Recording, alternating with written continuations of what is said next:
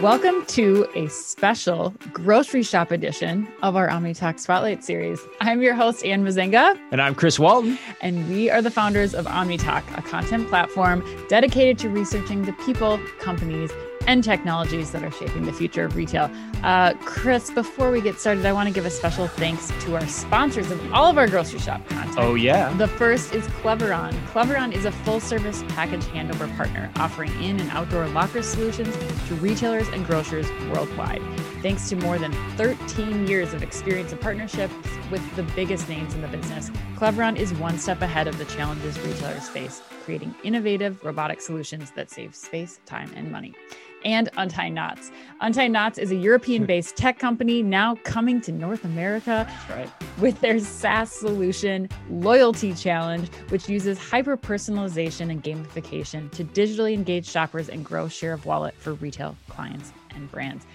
Chris, and if you had to come up with 3 topics that were like your top 3 topics that are going to be happening at grocery shop, I think that this one that we're about to talk about would be at the top of that list. It's got to be number one, a close 1 or 2. I think it's like number 1, and then everyone else can just like sit by the wayside. Yes, honestly. Yes. So today we are going to talk about last mile delivery, and joining us to share his expertise with us today is a guy that's been following us on LinkedIn, and we've been following on LinkedIn for a long time.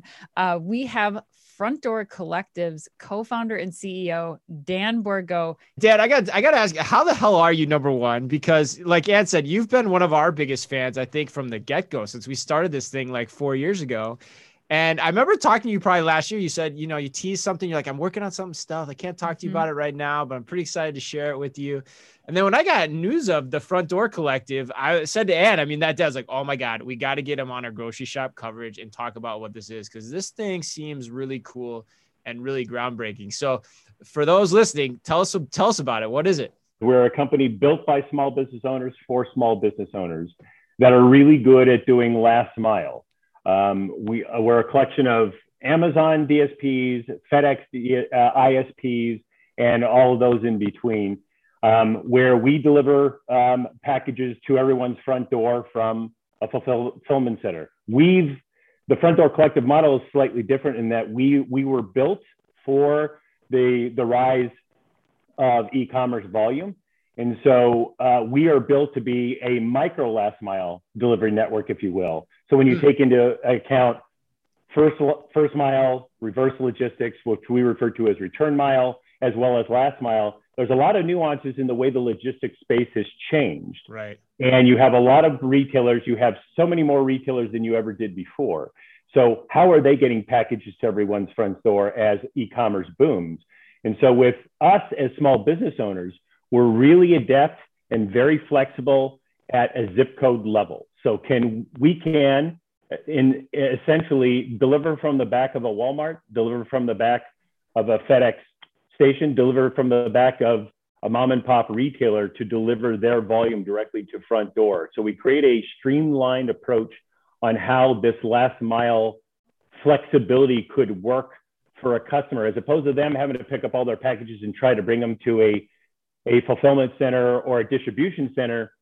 What if they had a white labeled last mile partner that could come pick it up at their back door, bring it to that center, and then in turn, we as the entity, not only do we bring them to the fulfillment center, we actually act as the last mile delivery network to take it to the front door. And if there's any returns, we pick it up from the front door and then bring it back.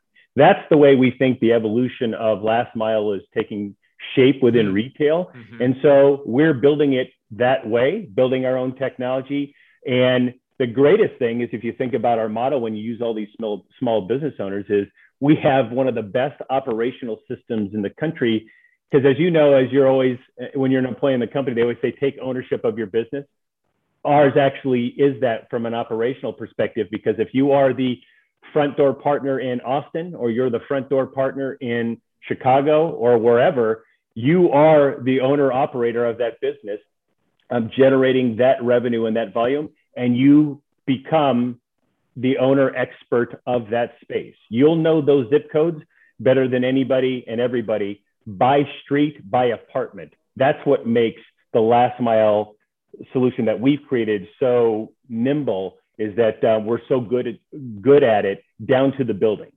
How does this idea just come to you? Like, because it really does just fundamentally make a lot of sense, which is why we wanted to make sure people heard about it right away. I own an Amazon DSP. I currently run an Amazon DSP in California. And obviously from my background at Instacart, where I helped launch their CPG platform, I got to watch Instacart grow that business. So I have a lot of experience in watching one of the best gig platforms grow. And then the experience I've had over the years in delivering the packages that we've been delivering from Amazon. So as I was formulating this idea and meeting all these great partners, as we've done deliveries for other platforms from regional players like Axel Hire and OnTrack, as well as others within our community, I started realizing, God, the entrepreneurial spirit with all of my friends in this business is so impressive that I thought, is there a spot available? And the news started coming out about a year and a half ago that UPS and FedEx were probably going to come up short in terms of the volume because it's just overwhelming the space. And then there was an article that came out that Google and Shopify were forming a bond as well. I thought, it'd be interesting. What if we can get a bunch of small business owners together, build our own tech platform, and in turn build our own operational network and be the white label solution, if you will, for Shopify. If Shopify really wanted to get into this business and be a player, how do you launch a last mile network? It's not easy. It's not simple. We know this well, but the fact that we have a bunch of us, all operators and owners, launching them all in 300 markets in the US, we could easily turn a solution on rather quickly for someone like Shopify. And that's how the idea started. I imagine too, there's like a strength in numbers to this too. I mean, I know you and I were talking before, like, as you approach the big guys as a collective, that's got to give you a little bit more power in those discussions, or at least give you a better look from those larger retailers than say you would just trying to approach them on your own. Is that right? Go to Walmart and you say, hey, I'm in Austin. I'd love to help you deliver in Austin, right? Again, Walmart thinks that's adorable. Adorable. I love that word. You're in Austin. That's adorable. I got 2,500 other locations. Can you help me out there? With us as the collective, we walk in and say, what markets do you need covered? Yeah, we've got that covered. We don't have coverage. We can get you coverage because the response after us coming out of stealth has been incredible by partners in the hundreds wanting to talk to us. So we've also already expanding into Canada, as well as we've had offers from clients asking, will we be able to deliver in Europe as well? And the answer is yes, we have plans on that in terms of the future. Wow. That's one thing Walmart's never called me on, is adorable. No, I don't think. Never will either. I don't. I can keep hope though. I can hold out hope. Well, Dan, I have a question for you. Are you going up against UPS and FedEx? I mean, that's how I perceive it to be. Or we mentioned you in the Fast Five a couple of weeks ago because Walmart was getting into doing white label last mile delivery. Like, where do you fit into all of this? I would say we emulate FedEx in our look and approach, that it is mass volume being moved from a single point to mass front door. In the retail space, everybody knows who are the biggest movers. Amazon moves the biggest, and then you're followed by the big players, which is FedEx, UPS, United States Postal Service. Those big players move big volume based on an employee-based model that drives significant volume per route, right? Okay. You're not talking about a gig driver on a good day can probably, if their car is big enough, get in anywhere from about 15 to 40 packages. Mm-hmm. You use a cargo van, you're talking about anywhere from it would be puny to run a route under 100 packages, and you can go as high as 350 packages. That's volume. And when you think about it from a sustainability perspective, the difference would be a single van is basically the equivalent of at least 10 to 15 gig vehicles. The goal here is last mile is expensive. Mm-hmm. And listen, first mile and reverse mile aren't cheap either, right. But how do you get those three down? Well, you got to do things in an efficient way. And customers are asking for it with speed, but do they need everything with speed? Probably not. Same day is great, but next day is probably the target everybody's going for. And we can move a large amount of volume for next day delivery. For a lot of these players who haven't been able to, we think we help fill that need. And we believe with the UPS and FedExes of the world, we can be an alternative assistance to them, not trying to compete against them. That would be a grand plan, but I don't think we've ever discussed buying an airplane yet.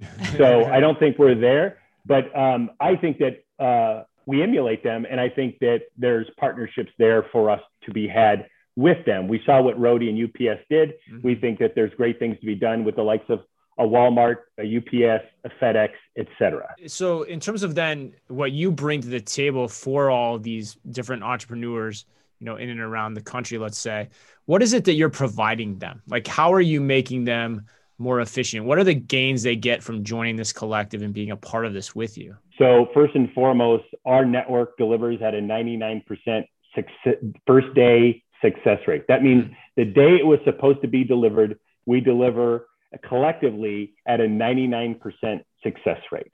Okay. That's incredibly high. That would be tops in the space in terms of the partners we have being the best in breed and best in class across the network. That's important. So it's building into that customer experience for the smallest of brands as well as the largest of brands. The next most important thing outside of customer experience in terms of delivery success, and it is cost efficiency. And so we believe that we can really help in the cost efficiencies based on the way we share the cost as a platform. Okay. It allows us to be a lot more pliable in terms of how we're pricing things out for customers. Got it. So you get the customers, you get to the end customers into the markets they need to get into. You run the routes efficiently, you deliver on time. And then by the way of you all joining together, there's cost savings in it for everyone, and especially getting passed on the end customer as well. That's cool. Okay. And we add technology into it, right? So part of that. Yeah, what's example?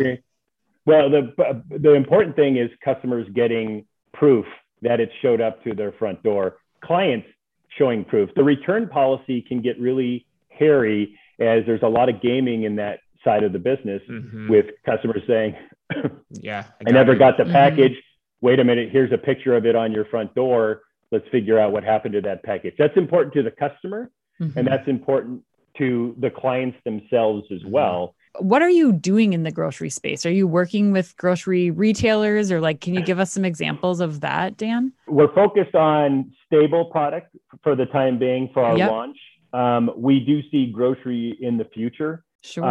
As you would expect, right? How do I come from Instacart and not think there's a better model? I do think that I think there's a model that we can bring to the table, which I've already formulated that I won't give all the details away, but I think there's a great model based on what I know from my friends at Mercatus and Grocery Key and Instacart, that there is a more financially solvent model that can be had in the grocery space moving forward that doesn't require the expensive one-to-one.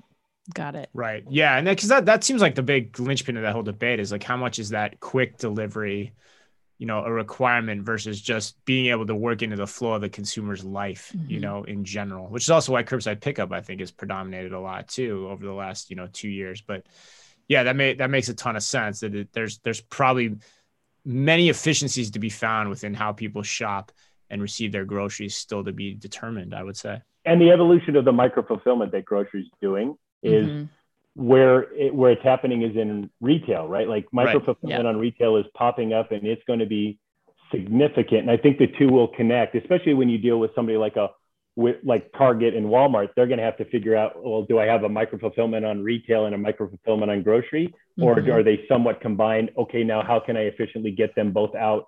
If the same house wants grocery and something, how do I get them both there as opposed to making it two different service charges to that customer or to the brand that has to add that cost on, or the retailer themselves who have to add that cost on. It gets expensive for everybody. A while back when we came up with this idea, we foresaw that and thought, well, what if we had that's why we refer to ourselves as a micro last mile network, is that what if you need somebody to deliver from the back of a building like that?